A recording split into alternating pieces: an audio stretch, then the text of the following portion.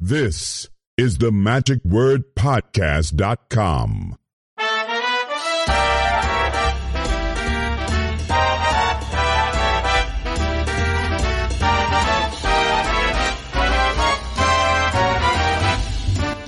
Hello, this is Scott Wells for the magicwordpodcast.com. During this past weekend, I had attended the Magic at the Beach at Myrtle Beach, South Carolina. I have to say it was one of the best conventions I've attended this year, and I've, as you know, attended about a dozen different conventions. So I have a good perspective there, and I think what made this exciting and special was it really was lightning in a bottle. It was something that is going to be kind of hard to repeat because the people who had attended, that is, the talent, were friends of Charles Bach, who was the one who had put on the convention, or was the main organizer of this, and he hosted it in his Wonders Theater. But the point is they were friends who had all worked together at some point or another, either on ships or at Caesar's Magical Empire, different places together, and it was an opportunity for them to all get back together and recount some stories, have a few drinks and laughs, and stay up all night after the convention is over in each other's rooms, just enjoying each other's company because they hadn't seen each other in so long. People like Eric Buss and Carrie Pollack and John Chirac and Chip Romero, and it just goes on and on. There was just of course, Greg Fruin, who'd come down from Canada, Christian Moreau, and others. It was just a lot of fun. And you could tell that they just had fun when they were on stage because they were trying to impress their friends also, to show them what they were doing and what they've been doing and how successful they have been since they last got together or saw each other. In fact, they probably had never been together as a group like this ever. But anyhow, it was fantastic. It was a nice little convention, about 150 people or so, roughly, and they had a lot of people that were local or regional that were there. But anyhow, I hope that they were able to put that together next year. That's going to be equally exciting, as much fun then as well. Speaking of conventions, another one I attended earlier this year was the SAM convention in New Orleans. And while there, I had a chance to talk with Ian Kendall from the UK.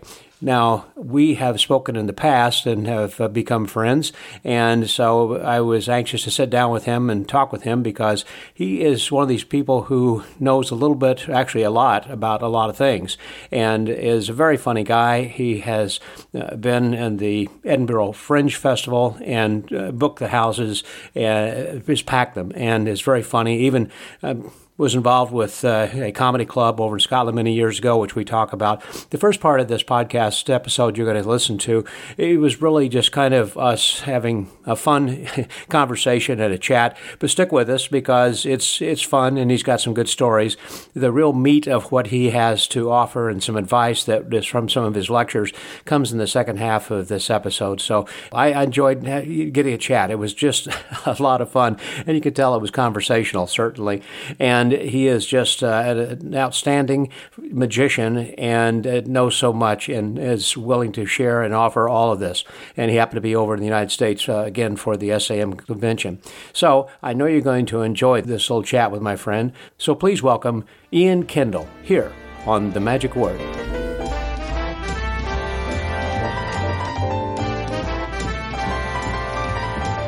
I'm here today with a gentleman who is from across the pond, and that's interesting. We always say the pond, whereas if someone is on the other side, they're Australia, I guess that's not a pond. But when you're in England, and when they're in Europe, we don't say the pond. We only refer to across the pond, I think, when we're referring to English and Scottish and Irish. It's the Atlantic. The Atlantic is a medium-sized pond, yes. Compared to the Pacific, I guess. That is a large pond, yes. And so that's why it's not called a pond. But my point is, I don't have a point, actually. But this is someone who I really enjoyed at Magic Live last year, and someone I know you guys are going to enjoy because he has a wealth of information. He is from one of my favorite countries and hangs out with some of my favorite friends, making you then one of my favorite friends then too. So we're going to go in different directions here today, so please welcome my friend Ian Kendall. Hey there, Ian. Hey, Scott. Nice to be here.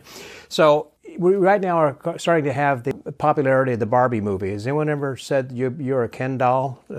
I did actually. Somebody sent me a Kendall birthday cake image, which was a cake with a Kendall in it, which was obviously grabbed from the internet, but Sure. showed effort, which I don't usually get in my birthday gifts. Normally it's just like on Facebook or something saying happy birthday or something. I'm not a great birthday person, so they just ignore me for the rest of the year.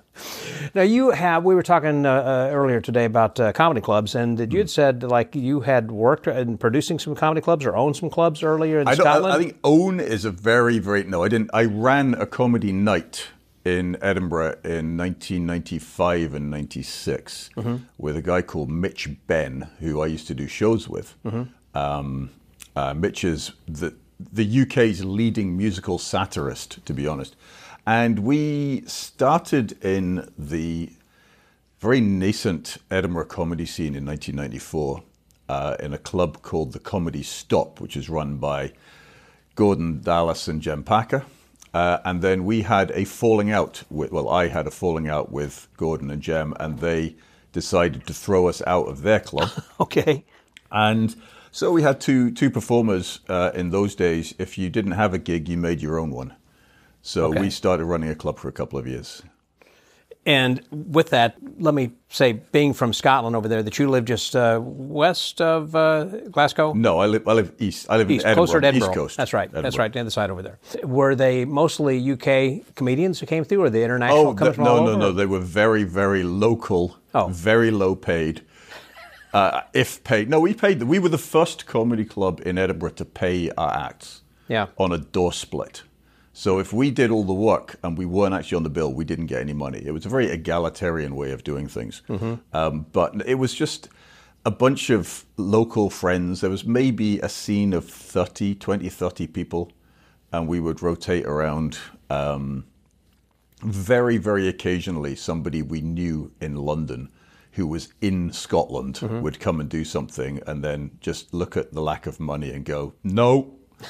But it was the garage band of comedy clubs. It was, when you get high school kids will be in their garage with a guitar and a bass and a drum kit, just going through the motions. That's what we did. But it got us a lot of stage time, which was the important thing. It's hard to believe that you didn't stay in business longer with that excellent business model. We had no business model. We couldn't barely spell business model. There was, around about that time, there was a UK government had an initiative called, I think it was called the Enterprise Allowance or some buzzword like that, where as a young business you could go and apply for funding, for money. We went along, Mitch and I, and tried to get funding to boost our careers, our performing careers. And you actually had to have the start of a career to qualify. So we got booted from the interview very, very quickly.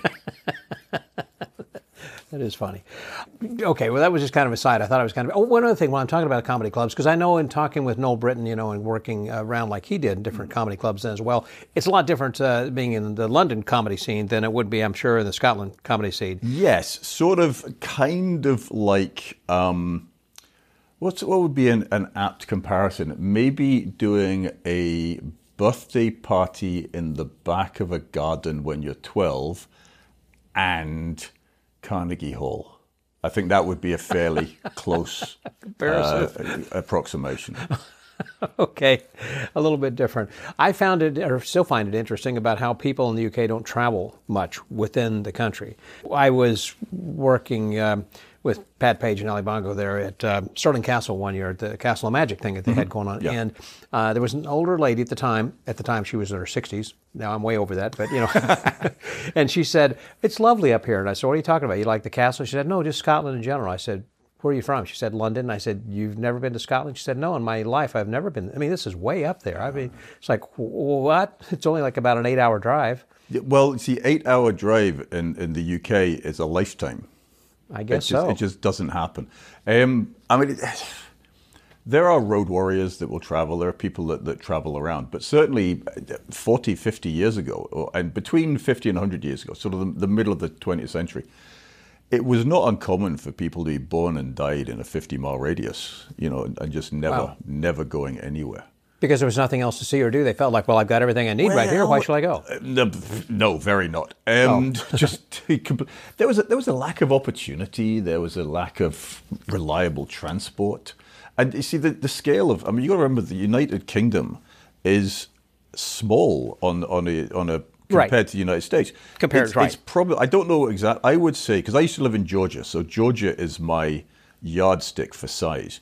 The United Kingdom is about half the size of Georgia for the whole country. Okay. So, if I was to drive from Macon to Savannah along I-16, which was an incredibly boring road, then that would be the equivalent of largely going the length of the country. It would be like driving from Orlando to Maine on that kind of scale, and we just don't do it. And you really don't have the infrastructure of the interstates the way we do here as well. Oh, no, we have a good motorway system. Is that right? Yeah, it's not quite as... It's very strange. I got the A1 and a couple of others, and that's about it. I used to live on the A1. I mean, literally house, walk out A1. I used to cycle on the A1.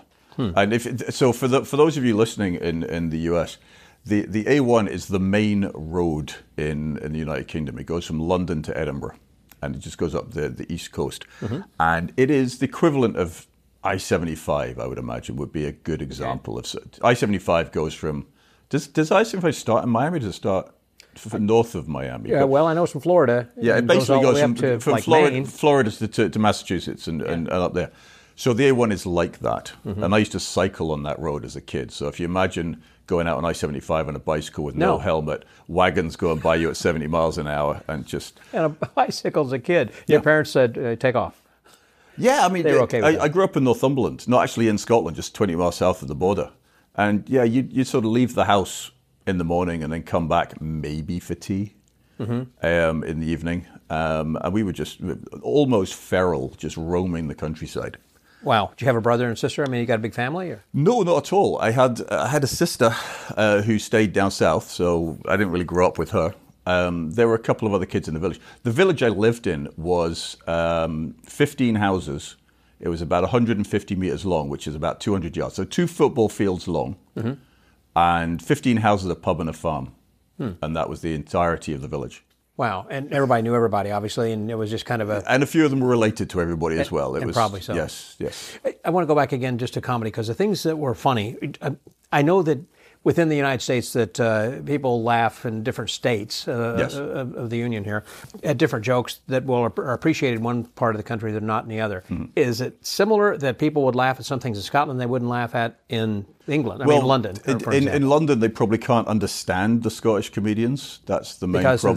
Because of the broad accent. Yes, they do. No, it's yes, there is very much a regional sense of humor, but that has been mitigated in recent years because you have TV shows like panel shows and YouTube and Facebook and TikTok. A lot of comedians post clips on. So if somebody is interested in stand-up comedy, they don't have to go to a live club anymore. They can actually get their fix by watching Netflix or YouTube wherever. That's true. And so they have a much larger exposure to different comedians from different parts of the world. Going back to the 90s, which is when I was doing the circuit, yes, there were very regional aspects. If I went down to London to do the clubs in London, which I did every now and again, I would have to temper my accent. I would have to change a few jokes. And a lot of the stuff we were doing was largely geographically topical. Okay. So we would talk about something that happens in Edinburgh, about Edinburgh people. And even people in Glasgow would go, what are you on about?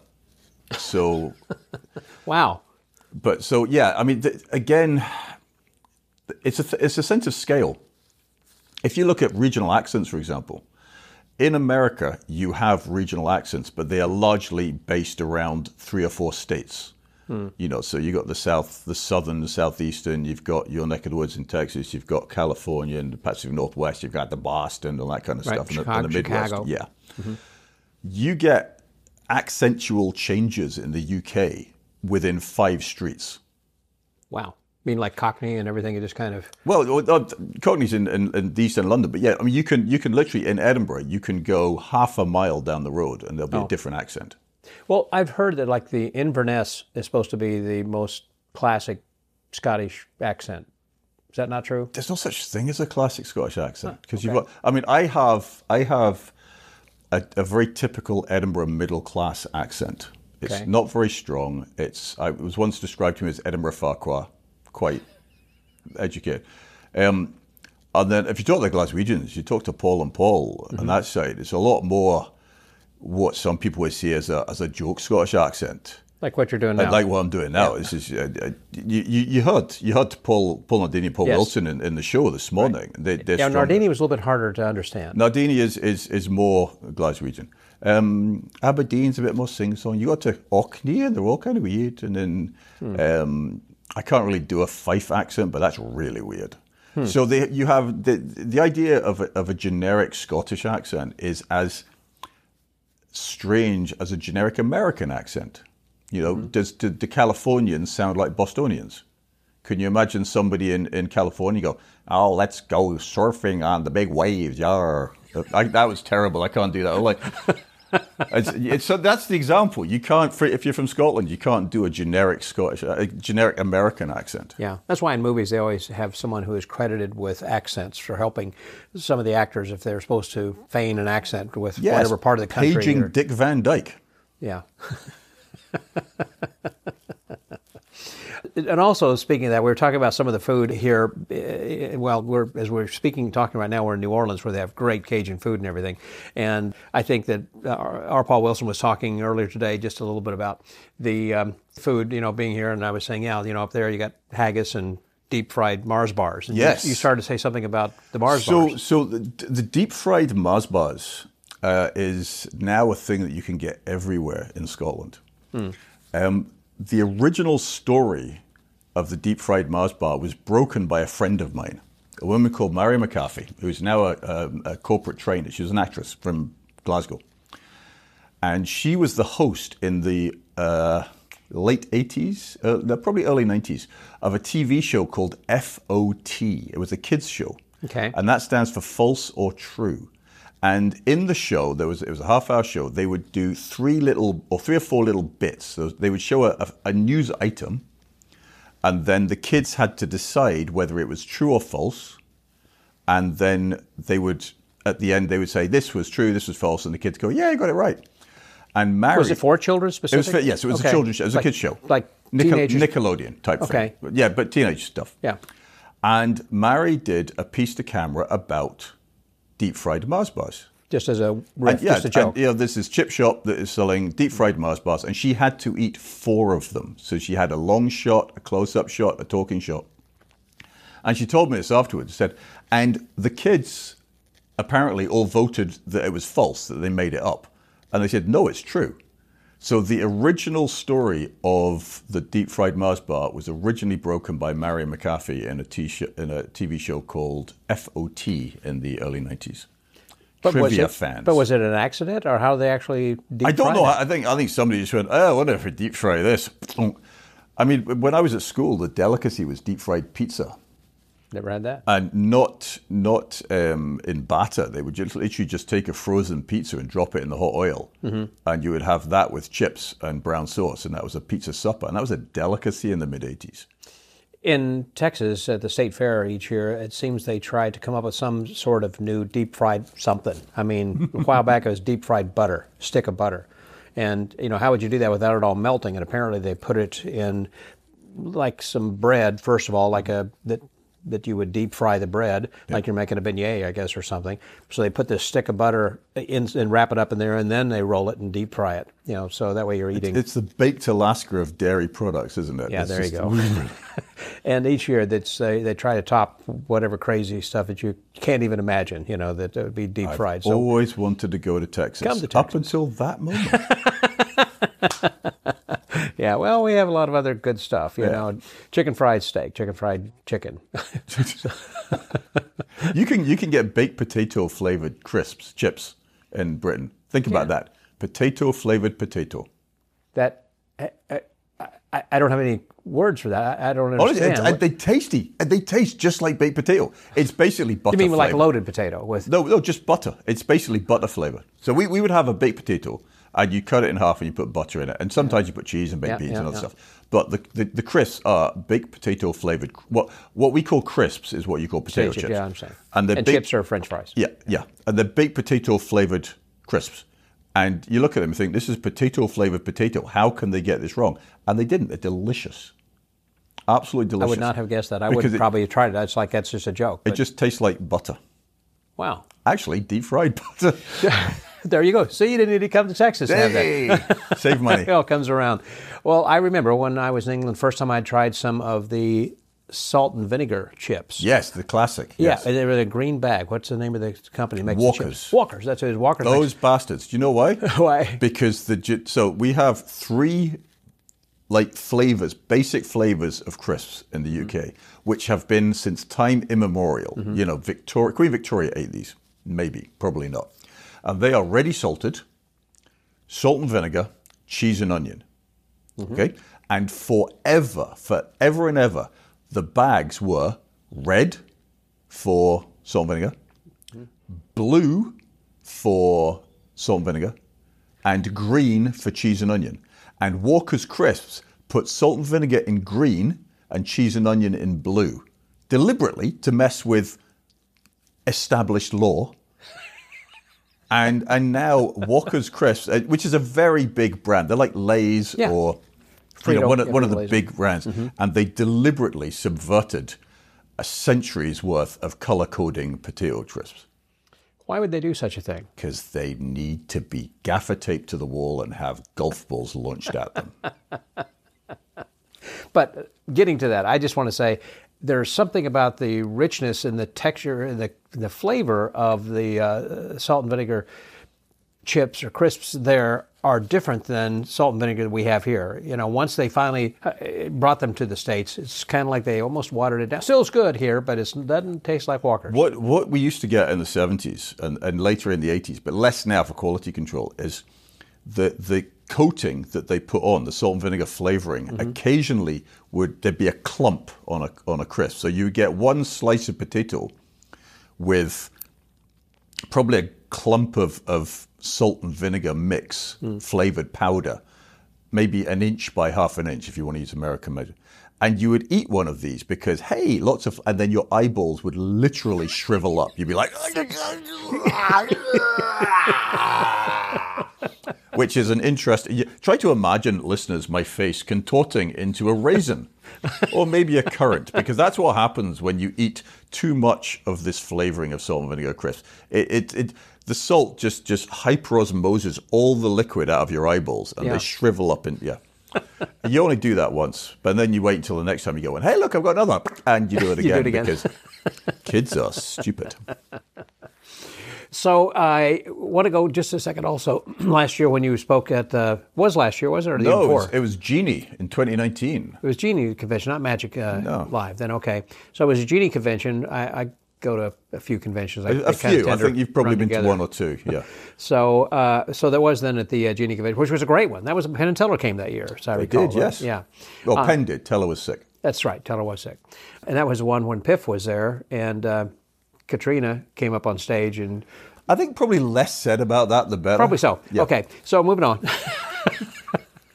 You have to go back and listen to that particular episode. Or don't. Or don't. Yeah. She then came on Penn's podcast, Sunday morning, Sunday School, Penn's Sunday School, and talked about that because he just thought she was great. Anyhow, so I'm trying to recall. Can you recap for just a minute what it was that you had, what your topic was? Well, I do the basic training for breakfast lectures, which are the 8 a.m. lectures. Who gets up then? And, well, did you know, so there's a wee story about this, Mr. Wells, because I know whose idea these gosh darn 8 a.m. lectures were, Mr. Wells. Well, weren't they? They were yours, weren't they, Mr. Yeah. So just to background, can I quickly tell the background of the story? Yeah. In 2012, which is when Richard Kaufman was putting on the first and theoretically only Genie Bash, right. the 75th birthday party. Right. Rich is a friend, so I emailed him about something a few months earlier and said, I hope you have a good time at the convention. And he said, what will it take to get you here? And I was like, I'm barely allowed to go to Blackpool, and that's only because I've been going longer than I've been with my wife, so there's no way I can go to another country. So he said, tell you what, come and do a lecture. I'll pay your flight, I'll pay your accommodation, I'll pay your registration, you eat in the food court, no money, and I'll give you the worst possible lecture time slot. And I was like, that sounds like fun. So he gives me the 12 o'clock on Thursday time slot, which is the first lecture. And I thought this is brilliant because I'll get up, I'll waffle on for an hour, and then I've got the convention to myself. Fantastic. And he buys my plane ticket, and I'm coming to America. Then, in the interval, he books Uri Geller for a 2-hour talk. And suddenly he's got to rejig because he's got to cram this 2-hour lecture into the filled schedule. And John Carney got my 12 o'clock. So suddenly I'm floating around with nothing. And somebody, Mr. Wells, mentioned to him that they should have a lecture at 8 o'clock in the morning at a magic convention when most people are going to bed. And Richard mentioned this to me. He said, you're not getting the 12 o'clock lecture anymore. Instead, you're going to do 3 lectures every morning at 8 o'clock till 8:45. And I couldn't say anything. He'd bought my ticket. So you're already there. I came over. I didn't expect it. Nobody expected it to be a success, but it was. So in other words, you're saying that my idea was a success. Your idea was a success. It was absolutely, I hate to say it, but a very good idea because we had a core of about 100 people. The first room they put me in was about the size of this hotel room with 30 seats, I think. And I remember thinking, if I get 30 people, I'm golden. I'll be happy. Yeah. And we had about 150 on that first day. I had David Benz sitting at my feet, people all behind me. Yeah. And they moved, after the first routine, they marched everyone to the bigger room. Yeah. And so that was that year. And then in 2019, I came over again. And Richard put me in the big room to start with. And because of the feedback from the first one, like 7 years earlier, on that first morning, I had a gaggle of about 20 people peering in through the door because they couldn't get into the room because it was so full. And then we moved to an even bigger room for that one. So Richard had to stand up and go, Ian Kendall's outsized his room again. But no, so basically what I did was it was based on my MUN column. So because I wrote a column for MUM called Basic Training for a while. And it was theoretically that, but it was just me talking. And I couldn't tell you what I said. I don't go into lectures thinking I have a rough idea, but I never ever follow it. And the one thing that I think that was part of the beauty of that, because people wanted to come and hear what you were going to say the next one because it was different from that. It was kind of like that, legendary thing when Mike Skinner was working the Magic Castle that you've heard so much about, where he did a different show every night, 21 different shows. Yeah. I think Max Maven said to me at one point, I think next time you should get a lecture in the afternoon so I could hear what you have to say. Which is much missed. Yeah. But yeah, it was largely chaotic. I enjoyed them. I mean, there was one guy, and I can't remember who it was. Josh Arroyo, was a friend of Josh Arroyo, so he might know. We were standing in the lobby, and he said, "You're the Swiss Army penknife of magic because you can talk about any subject." And I thought, I want that on a poster.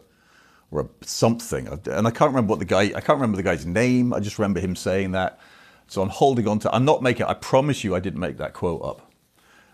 But the lectures cover everything from close up to stagecraft and everything in between.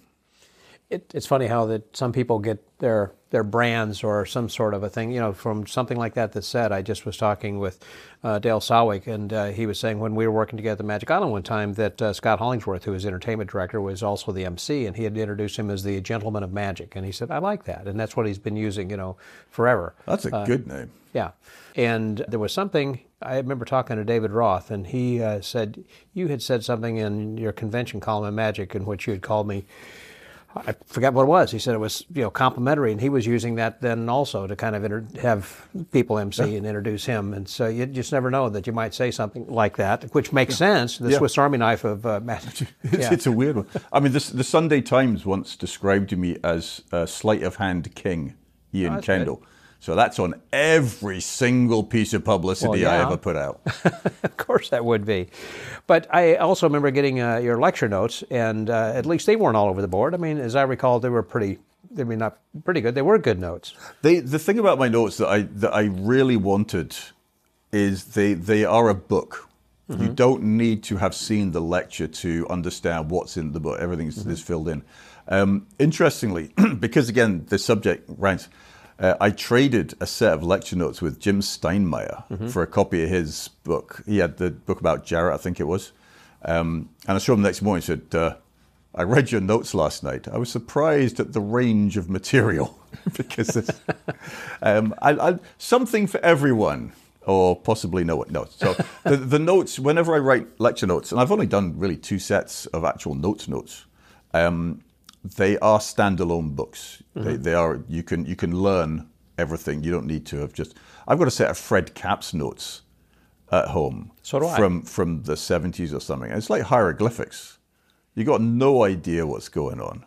So I didn't want it to be that. Sure, you want this to live on after you, that people will be able to interpret what you're saying. It's funny because I use them to start fires. As I'm going through a process of moving right now, and I've been going through my books and my lecture notes, and there are a bunch of them that I want to keep. I should say a few I want to keep, and some that I'm giving to Mark D'Souza, and I brought them with me here to, have them shipped up to Philadelphia. And as I was going through all of these one at a time, I did find one from Fred Kapp's, and I thought, this probably has some good stuff in it. I'm going to look at this later. But now that you said it's not, I should have given that to him, I guess. You should have given that to him, yes. He would appreciate it. There's probably better ways of learning Fred Kapp's material than through his lecture notes. It's LH, RH, DL, and that's it. That's the entire routine description.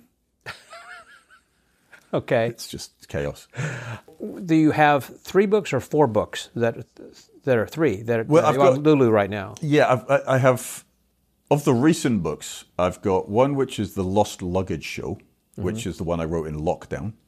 I have a hardback color version of a Basic Training, which is the compilation of my MUM columns that I put out in 2012. But that was paperback and black and white. This is hardback and color. And I have my latest book, which is called Brain Dump, which again is color hardback. And that one is all of my, a sizable proportion of my professional routines. It's not much technique, but it's the routines and the presentations. The script and everything? There are scripts in there, yep. And that is, the thing I like about Brain Dump, is everything apart from one routine has been performed in front of real people. Okay. And there's one routine that wasn't, which I worked up for a show in 2016 called Mind, Power, and Magic, but I had to cut for time. So I didn't actually, so I can do it, I could do it in 2016. I could probably take my time and do it now. And that is memorizing a 64-digit number. Wow. In under a minute, and then being able to recall what color a square is, and the ones next to it and the one up and down. Is it a trick, or you have an eidetic memory? No, the method is you memorize the thing. That's the method. But just hard. I give a method for making it easy. You only have to remember 8 pieces of information. Are they random, or something that the spectators can put together? So one of the routines in the book, and one of my favorite routines that was to perform, is the Knights Tour. I was about to ask you about this. I do the Knights Tour. You do the Knights Tour? Yeah. Ah, lovely. I hardwired that in my brain also. Yeah. We used to go out for walks in the evening with my wife, and she would go through this, and I would just say the numbers, and she had the list, and until I just knew it. I mean, just hardwired it. So in Brain Dump, I do what I would describe as a deep dive into the Knights Tour, in that I talk about my journey with the tour, if you want to use that really crass motivational speaking phrase, and my journey of learning the Knights Tour. Sorry, Max, I'm not slipping into Max speak. Which goes back to 1981 when I first saw Peter Ravine do it on the Paul Daniels show. And then I started learning it seriously in the early 90s, late 80s, early 90s. And then I performed it for the first time in, I think, 2006. Around about then. And I've gone through different presentations, so I explain that. Then I give the tour, I show you my mnemonics for remembering it, the methods I use for doing it. I have my whole presentation. I do it against the clock for money. Okay. And I've lost twice. I've made mistakes twice and lost £20 each time. So the premise of that is, after I've got a big board, and people are taking the cards out of the board. I've got 2 spectators. And at the end of the Knights Tour, if you turn the cards around, there are random red and green knights. Okay. little horsey pieces. Yeah, right, knight pieces. And they then put those randomly into their half of the board, so that you now have a 64-bit digital number. Oh, reds, I see what you're reds saying. and greens, reds and greens, reds and greens, 64. And I look at those for a minute, or less than a minute, really. It's about 40 seconds. And then you turn around. And somebody could say, okay, what is digit 36? And I know 36 is the fourth one across on row 5. So 5 down, 4 across, that's green. The one next to it is red. The one on the other side is green. The one above it is red. The one below it is green. In fact, that whole row is green, red, green, green, red, green, red, green. So you do that a few times, and then you can go all the way from the top to bottom, and you do it backwards. You do rows Just of columns. for 40 seconds of glancing at the... Yeah. Gotcha.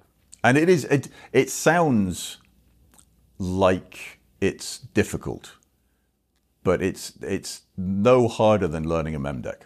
It's only 8 pieces of information. Again, because it's a mnemonic that you... I mean, I could say, well, I break, each row is 8 bits. Okay. So eight colors, and I break that into 3 pieces of information. So the leading bit, the first one, is red or green. So green is 1, red is 0, if you're thinking binary. Yeah, binary. So the first one is size. Red is big, green is small. Oh, correction, green is big, red is small. And then the next 3 are color. So you've got up to 7 or 0. So red, red, red is 0. And then you've got Roy G. Biv, red, orange, yellow, green, blue, indigo, violet for the thing. So you have a color. And then the next 4 bits are 16 objects. 1 is a gun, 2 is a shoe, all that kind of stuff. So if you have, for example, let's think, if you have green, red, green, green, okay, red, red, green, green. So you've got, what do I say, green, red, green, green, red, red, green, green. So the first one is green, so I'm looking at big. Then I've got red, green, green, which is 3. In binary, red, green, green, so that's red, orange, yellow. So I've got a big yellow, and then I've got red, red, green, green. So that again is 3, which is a tree. So my object is a big yellow tree. And if this is the first row, I go to my mind maze, which in my place is my office in my room. Mm-hmm. And I have... Your mind castle? Mind palace. Yep. Mm-hmm. I have a big yellow tree in my mind castle. Mm-hmm. So I think big yellow tree. Now, if somebody asks for, let's say, the 4th bit, I know that is the 4th one across, which is the least significant bit of the color. Mm-hmm. So it's a yellow tree, so that's 3, which is red, green, green. So I know that it's green. And I know the one to the left of it is also green, but I know the one to the right of it is red, because the significant bit of a tree is red, because it's 0, 0, 1, 1. Okay. So you can look at the line with practice, and you can say, right, that is a big yellow tree, that is a small red gun, this is whatever. And you go down, and you put those in 8 places of your mind palace, which for me is 8 rooms in my house. Mm-hmm. And the rest, I mean, memory techniques take effort. I mean, this is not self-working. None of my stuff is really self-working. Right. But that's just an example. I can't believe that's the method for the trick in my book. There you go. And that is basically the thing. So when I say that the method is you memorize the 64-bit number, you do. But there are ways of making it easy. Making it happen. Yeah. Wow. Well, I've seen so many different presentations, and to make them all look amazing. And I once saw Ricky Jay on the STEM in New York City when he was doing this, and then he had a stack of index cards he gave one guy, and another stack of another one. And he had this one that was calculations of square roots of cube roots, multiple numbers. Yeah. And then the other one was of songs. And so someone was supposed to just say switch, or they would say song, or, because he was going through the Knights tour and telling you which square, where to move or where to put the knight. And then somebody would say switch. And then they'd say, whatever the song was, and he would just sing the first, a little bit of chorus of that, and then he'd go back to that, and they'd say switch. And they'd say, okay, what's the square root of 6,332 or whatever, and then he'd do that and then back again. It's like his mind was just, it was amazing, It is, I'll address that, because I was literally talking about this with Jason England a couple of days ago. Yeah. I think we should have an advertisement break here to say that people that don't know what the Knights Tour is. Oh, yeah. The Knights Tour Okay. is a classic, about 120-year-old chess problem, Yeah. where you have to take the knight, which is the wee horsey, the L-shaped move, and in 63 moves, visit every square in the board once only. So it's kind of the equivalent of fitting 63 Ls onto a board. And it is either really interesting and fun or mind-numbingly boring. It can be. Depending on. So it just occurs to me in the last sort of 5 minutes we've been talking about it. People might not know what the heck we're on about. There's not a lot of people who do that. It's a chess thing. Not a lot of people play chess much anymore then, too. Yeah. I had done this as part of a trade show. A trade show, Night Tour. So Lior Manor has... Oh, yeah, the Knights Tour Excalibur, yeah. Yeah, in which that No. he...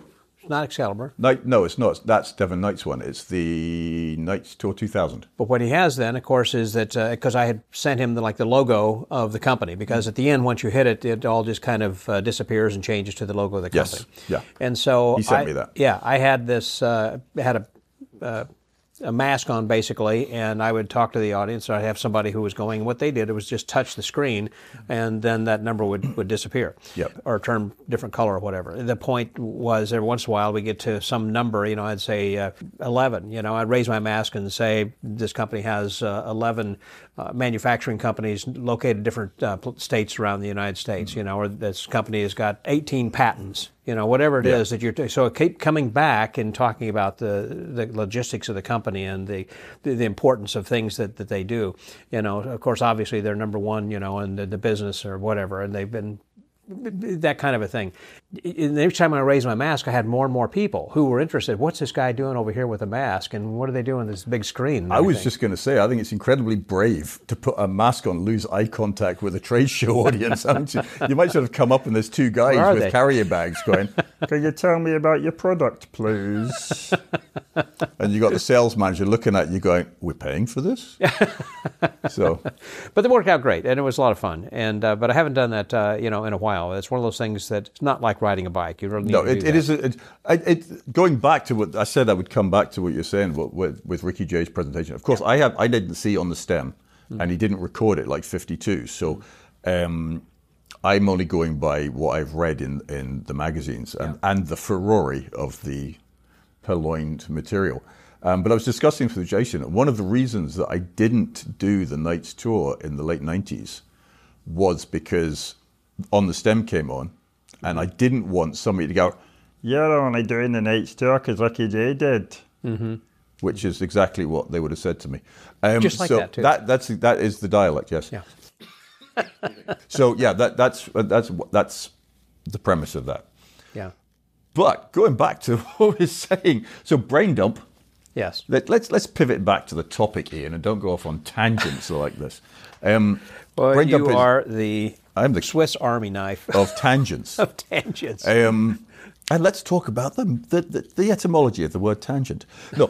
So brain dump is basically my professional routines since 1992. It's a mixture of about 70% stage magic, 30% close up.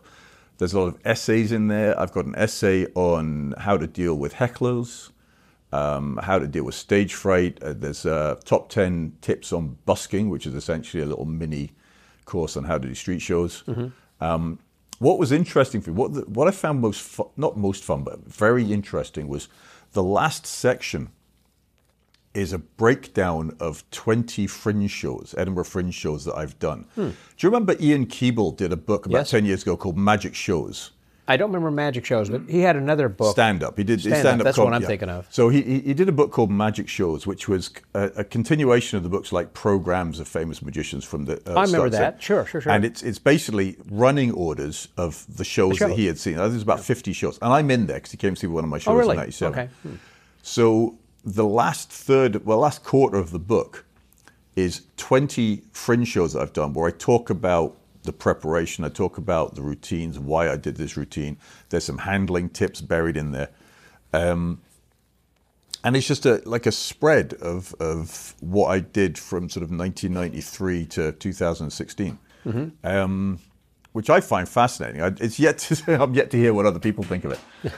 But it's interesting though that in sort of the mid 2000s, I just did the same show, and I hate myself for that. It's just like I always try and put 3 new things in, but those 3 things got smaller and smaller, and so it's like doing. Yes, it's the coin routine. You expected that, didn't you? Yeah.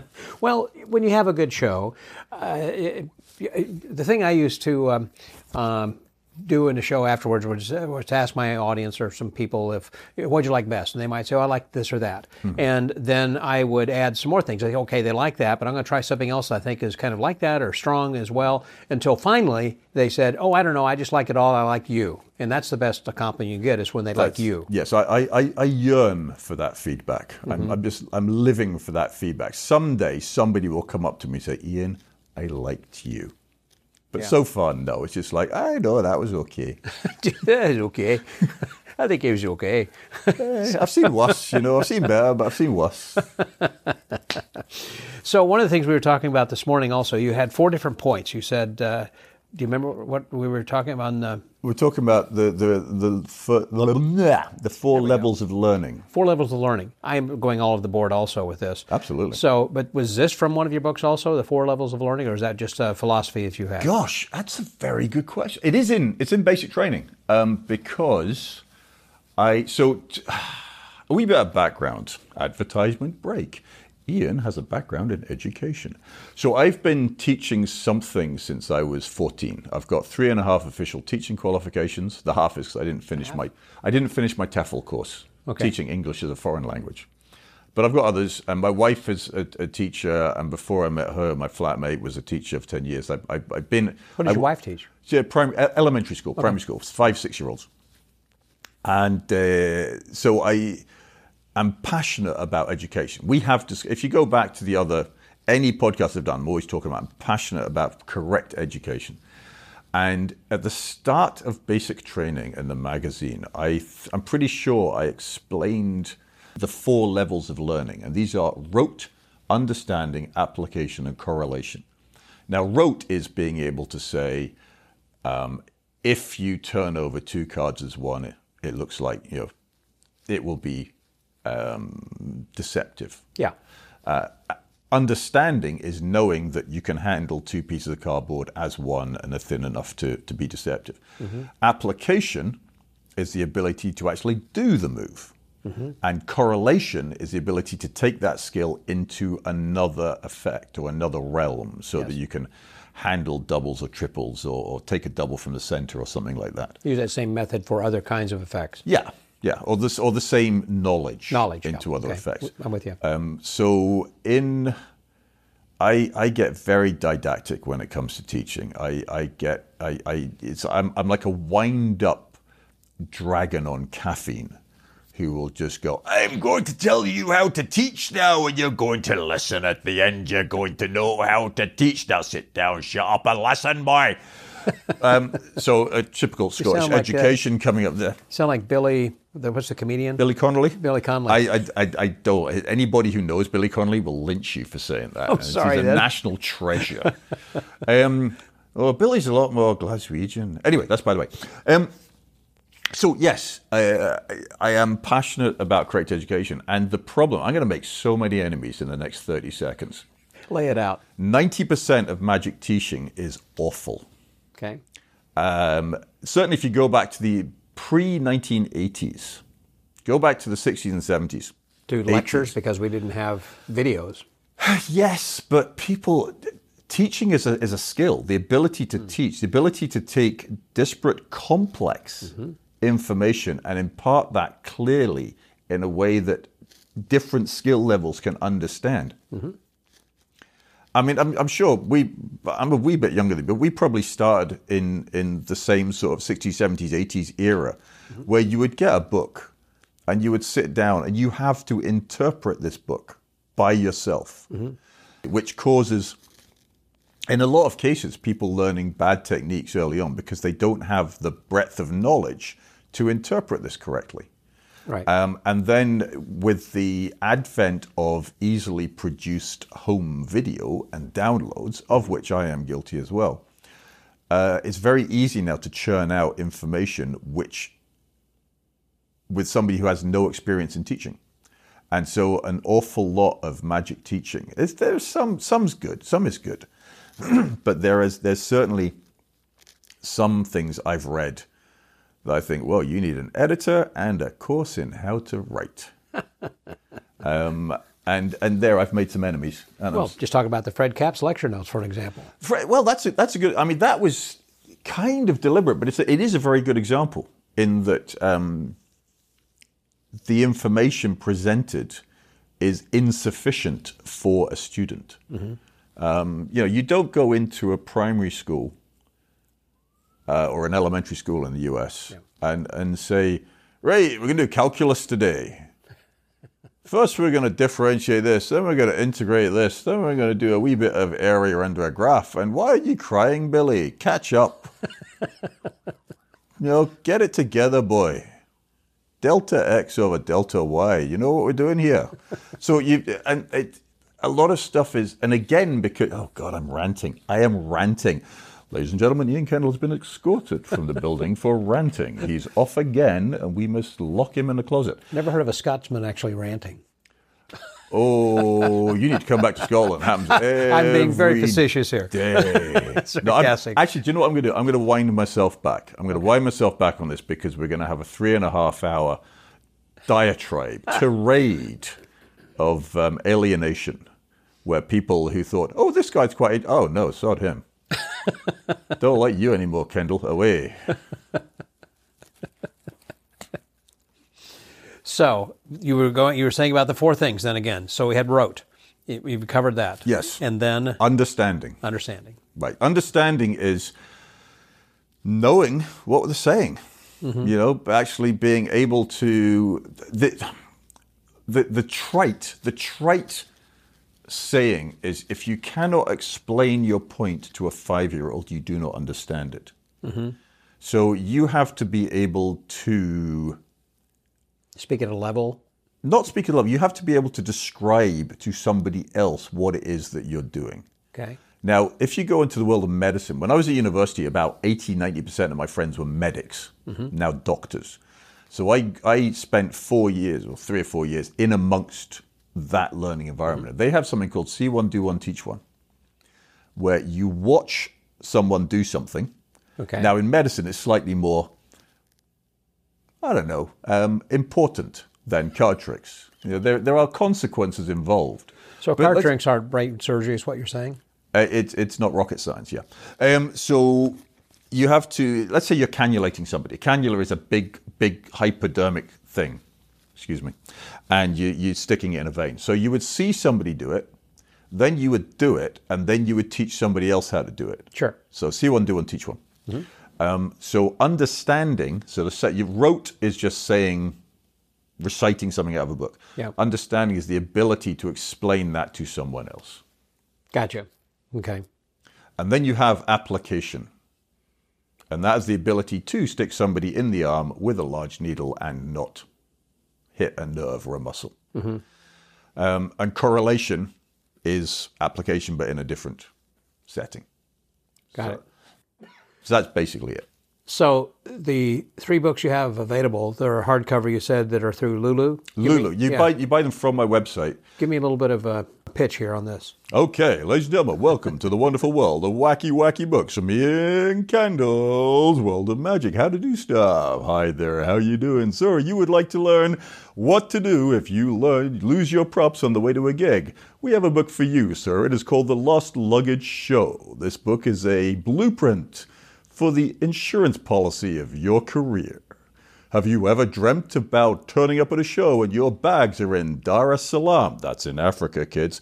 No, here's what to do. So basically, the Lost Luggage Show is my method for preparing for losing. I'm not keeping that up. That was horrible. If you lose your show, or if you have to do a show and you just need to go and buy your props from Walmart or CVS or Target. Kind of like Max had with Nothing. With Nothing, yes, same idea, but not for mentalism. So that's the Lost Luggage Show. And in that, there are 3 sections in the book. The first one is called The Chat, which is I explain why you need a lost luggage show, how to create one, what it is, blah, blah, blah. Then the second one is the work. So I use as a template my list of routines that I can do from Target. And they're split into openers, middles, closers. And if they're mine or they're in the public domain, I teach methods. Otherwise, I point at resources. Here's where you can learn this and the other. Yeah. And the third section is shows, where I give 3 sample shows. So I think there's a theater show, an after dinner show, and a parlor show. And I give examples of what routines I would do. I have a shopping list, what you need to do to get these, the packing list, the pocket management, the blocking for each of those, as an example for what I would do. Yes. It's not, I'm not a blueprint, I'm this is what to saying, do. Yeah. Do this show. Sure. It is, the book is an example of what I do. And you can take that and make your own list and it's, everybody I know. Just like correlation at the end of what you were talking about. It is, yeah. It's correlation. Everybody I know who has done a stage show or travels for work has said at one point, they've had discussion, I know tricks I can do with nothing.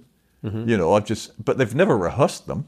They've never blocked them. They've never scripted them. So the idea is preparation. If you fail to prepare, you prepare to fail. So that's the whole genesis of that book. That's the Lost Luggage Show. Hey guys, I'm back. So the next book we have is Basic Training the Book. Basic Training the Book is a collection of long articles written for MUM magazine in the later start of some decade in I don't know when, 13 years ago. This was my column Basic Training in MUM from 2009 to 2012, plus an extra lesson on the pass and an extra lesson on the top change from 2 other ebooks I did, which covers everything from coins, cards, ropes, juggling, stagecraft, pretty much the whole gamut. Mike Close said to me, I just want you to write stuff for beginners. So it's a beginner level. And the new version is the deluxe version, which is it's hardback and it's better quality paper and it's in color. And it looks a lot. I'm really still called really Basic Training. It's still called Basic Training, the book, deluxe, and that's on my site. The paperback is still available. I don't know why, but it is marginally cheaper. And that's Basic Training. And then, as we've been talking about, Brain Dump. Brain Dump is my book of routines with close up and stage and essays and all kinds of good stuff. And where can people find that? What's the website URL? virtualmagicshow.com. Okay. And then you scroll down and it will take you to Lulu. And it's much easier just to go to my site and then have an extra click to Lulu to take you through than rather try to search through. Yeah. Lulu.com/1075232497. No, I don't do that. Just go to the virtualmagicshow.com. My website is an absolute nightmare. So if it says this site is unsafe and hooching with viruses, it's not. You can just put www.virtualmagicshow.com/courses, and that will take you directly without going through the redirect. But it's something else to remember. Well, thank you very much. I appreciate this time we've had to chat together. The name of my podcast, as you know, is called The Magic Word. I always like to close by asking my guests what it is that's important to you. You have a diverse background and a lot of interests in so many different things, and you are the sum of so many things. What would you say is most important that you live by? And that could change from day to day, but what is it now? What is it that you find? In magic or in life? In life. In life, don't be a dick. Okay, good advice. That's my mantra. Mm-hmm. Be nice. Do things with no ulterior motives. If somebody asks for help, help them, because I guarantee somebody helped you in the past. Mm-hmm. And yeah, just be. The world at the moment needs nice people. Yeah, oh, that's true. Well, you're awfully nice to have sat here and shared your thoughts with me. Ranted unrestrained. I was letting you go. Scott's here looking at me with his eyes wide going, shut up, man, shut up. Oh, no, man. I'm excited. No, he's fine. This is cool. He's fine. I tend to go off topic quite a lot. I think the listeners figured that. Yeah, the correct pronunciation is aluminium, by the way. Now, what part of England? All of England actually pronounces it that way. The whole of UK. The rest of the world, Scott, calls it aluminium. You mean in India? Yes. Well, of course, that's not fair. Because yes, they call it aluminium because it's a scientific name. There is one country in the entire world that missed an I. You dropped an I. You went, that's too many syllables. Aluminum. Aluminium. Sodium, potassium. How come you calcium. Why do you add a U to favorite in color? Oh, do you want to know? I was actually talking to somebody about that this morning.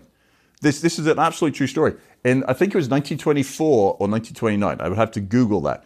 There was a committee set up in the United States because everybody that was coming into America was an immigrant from Europe that did not speak English as their first language. Okay. Now, English is a nightmare language to learn. It took me 5 years to learn it. Absolute nightmare language with horrible spelling. So what they did was they just took out all the invisible letters, all the silent letters, and gave what was essentially the most simple phonetic spelling of the words in order for the immigrants to spell correctly. Mm-hmm. So in every way, the American spelling was simplification of a nightmare Germanic Anglo-Saxon language with lots of Latin and French and Italian and Spanish. Mm-hmm. In order to make it easier for non-English speakers to learn the language. And to come into the country and be able to spell and write. Yes. Well, I learned something right You there. learn stuff in my show, Scott. Well, so I should hang around with you more often. You need to come over here more often. Will I be seeing you again soon? I think I will. I think you might be. Well, I will say this. By the time that this is released, it's going to be after Magic Live. So we're not allowed to say who's speaking at Magic Live. I know, and we can't talk about that. It's like Fight Club. It was wonderful. I was amazing. I will talk to you at Magic Live, and then later, this will be. Got to do this again. Not this. No, this will be released after Magic Live. So people that hear you, they'll say, "Man, that guy was so cool. I wish I could hear more from him." Oh, I got a podcast. I can hear him. So you'll be heard again. Buckle up, kids. We're off to the races. For the Magic Word Podcast, that was Ian Kendall. I love you, man. It's Scotty out.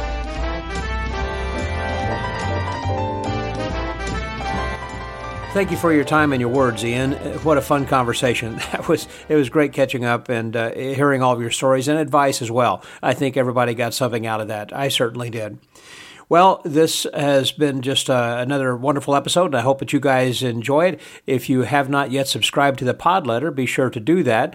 And if you go to themagicwordpodcast.com, there on the website, you'll see a little pop-up that will say to how you can subscribe to the pod letter. And I also suggest that if you have some way to financially assist us, either with a one-time or ongoing donation, or through perhaps even a monthly pledge, that would be certainly welcome, and you would be a friend of the Magic Word, and depending upon the level of your pledge, you certainly get some neat perks along the way then too. Just again, go to themagicwordpodcast.com and there will be a link that will tell you why it is that we certainly need your financial support.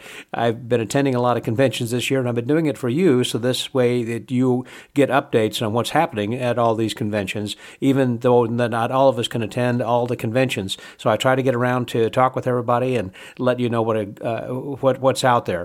So I hope you come back then also next week, and when our guest is going to be the person who was announced in the pod letter. Another reason why you should subscribe to the pod letter, because not only do I tell you who's coming up this week, but also suggestions from the archives and also some information about who's going to be coming up next week.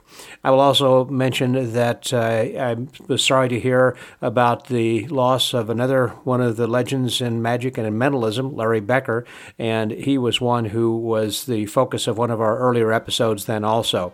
In that pod letter, there is a link this week that will allow you to go back to that episode to hear Larry's voice then again. So, until next week, stay well, get booked, and remember to be nice and to do things with no ulterior motives. And if someone asks for help, then help them. This is Scotty out.